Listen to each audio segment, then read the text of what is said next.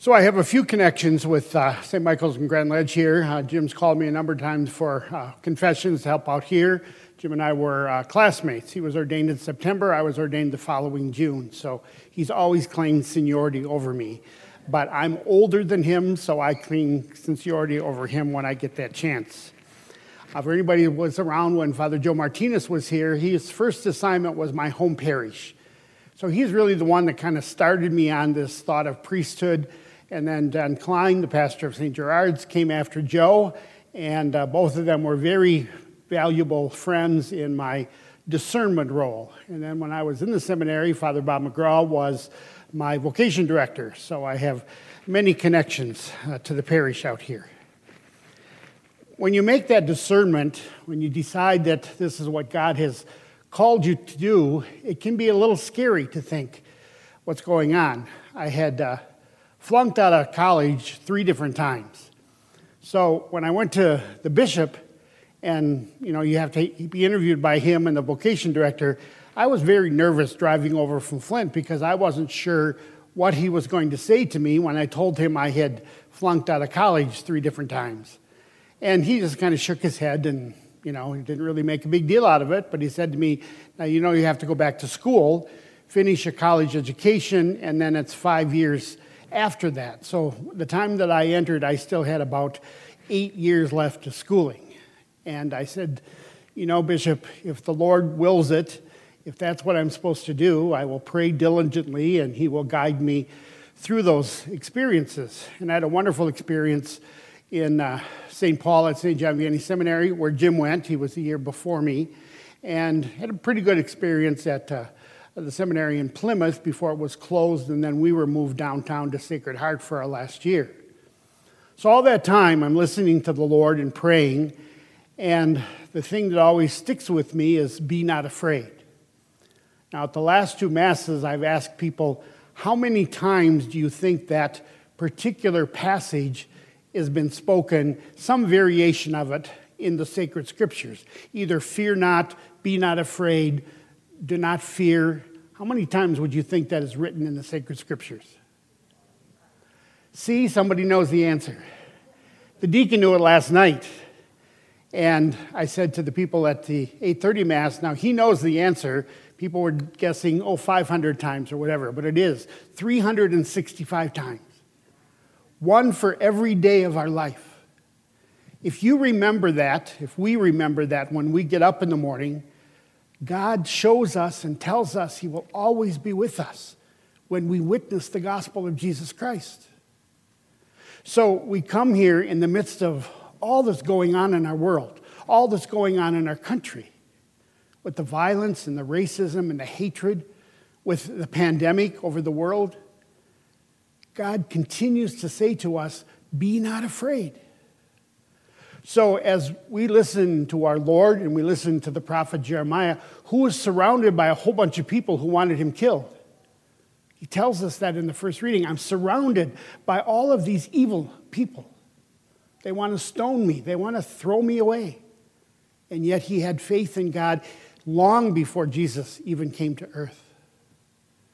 St. Paul in the second reading reminds the very early church that because they have been baptized, they will overcome that fear of death because Jesus overcame death by his resurrection. So he's letting that early church know, be not afraid in spite of their persecution. Think of life in the Middle East or around the Mediterranean Sea some 2,000 years ago. I mean, we think we have it tough here, but 2,000 years ago, there was not a whole lot of fresh water in Israel. There still isn't. The Sea of Galilee. They were persecuted Christians. They were thrown into jail. They lived in utter poverty. There was a great expanse between the poor and the rich. The rich had power. Men had power. Women were seen simply as nothing, as children were as well. And yet, St. Paul, empowered by that Holy Spirit, showed people through the message of Christ Jesus, all of us count. Jesus in the gospel showed the Father's love by how he treated everyone he encountered. He never chastised them. He only showed them God's love and healing and mercy and forgiveness. Whether it was the woman at the well, the man born blind, the man with leprosy, the woman with the hemorrhage, the woman who had just lost her son. He only speaks words of love and shows them his healing, his mercy, and forgiveness. Last night I went over to St. Thomas Aquinas in East Lansing. A friend of mine was finally received into the church. They held off their Easter vigil until last night. 19 people received into the church. And so when we baptize someone, whether it's your child or whether you remember your own baptism, we're baptized into the fullness of Christ's life. We die with him in the waters of life, and we rise a new creation. And so we are supposed to witness Christ as much as humanly possible before we get to the gates of the kingdom. We know in this world it's not easy to do. Christians are very much persecuted, Catholics especially. There is great hate on the internet for Catholic people. They totally don't get what we're about. And so we have to stand up for ourselves and be proud that we are Catholic Christians. We have to speak up for those in our community who are unable to speak for themselves. We have to stand up for those who cannot stand up. We have to speak for the migrant farmer or the refugee or the African American or those persecuted in our world. We have to stand up and be Christ for them as well as witnesses to God's great gift of love. We are nourished in the Eucharist. When we celebrate the sacrament of the sick, if someone is able to take communion at their last moments, although you can celebrate the sacrament of the sick many times during your lifetime, it used to be called the last rites for those of you who are my age or older.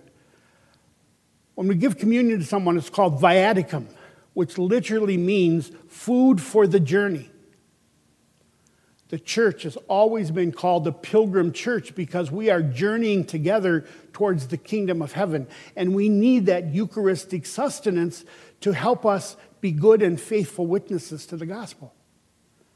So we come and we receive Holy Communion.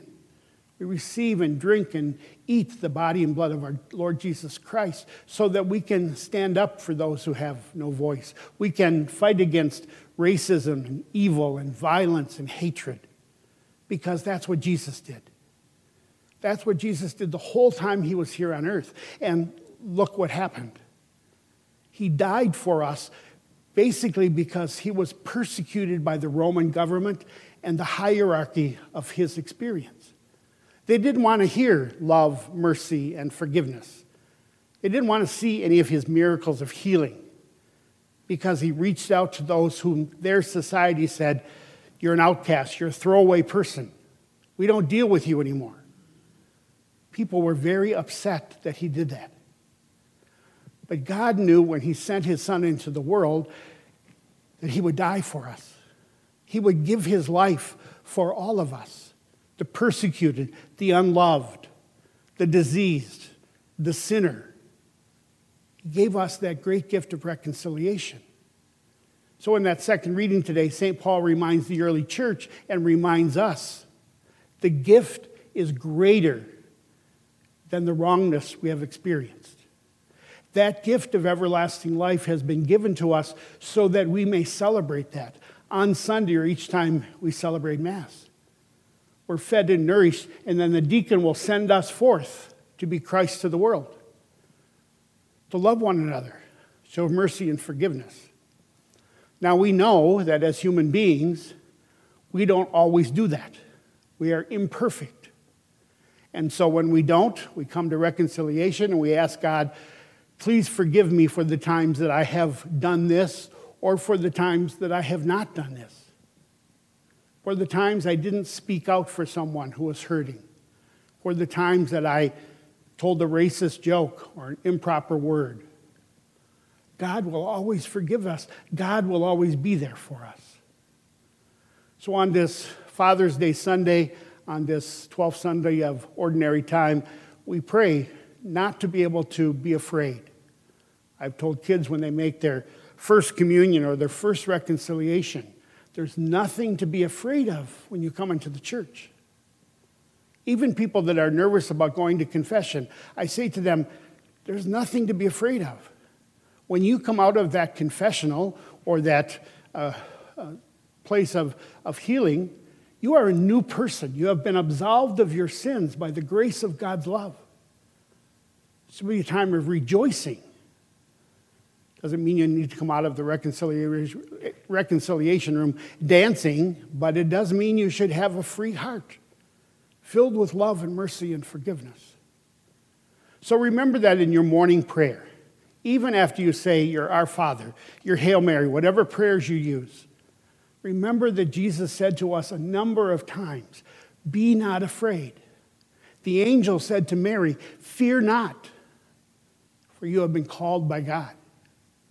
We should not be afraid of the Lord or to witness the gospel message of Jesus.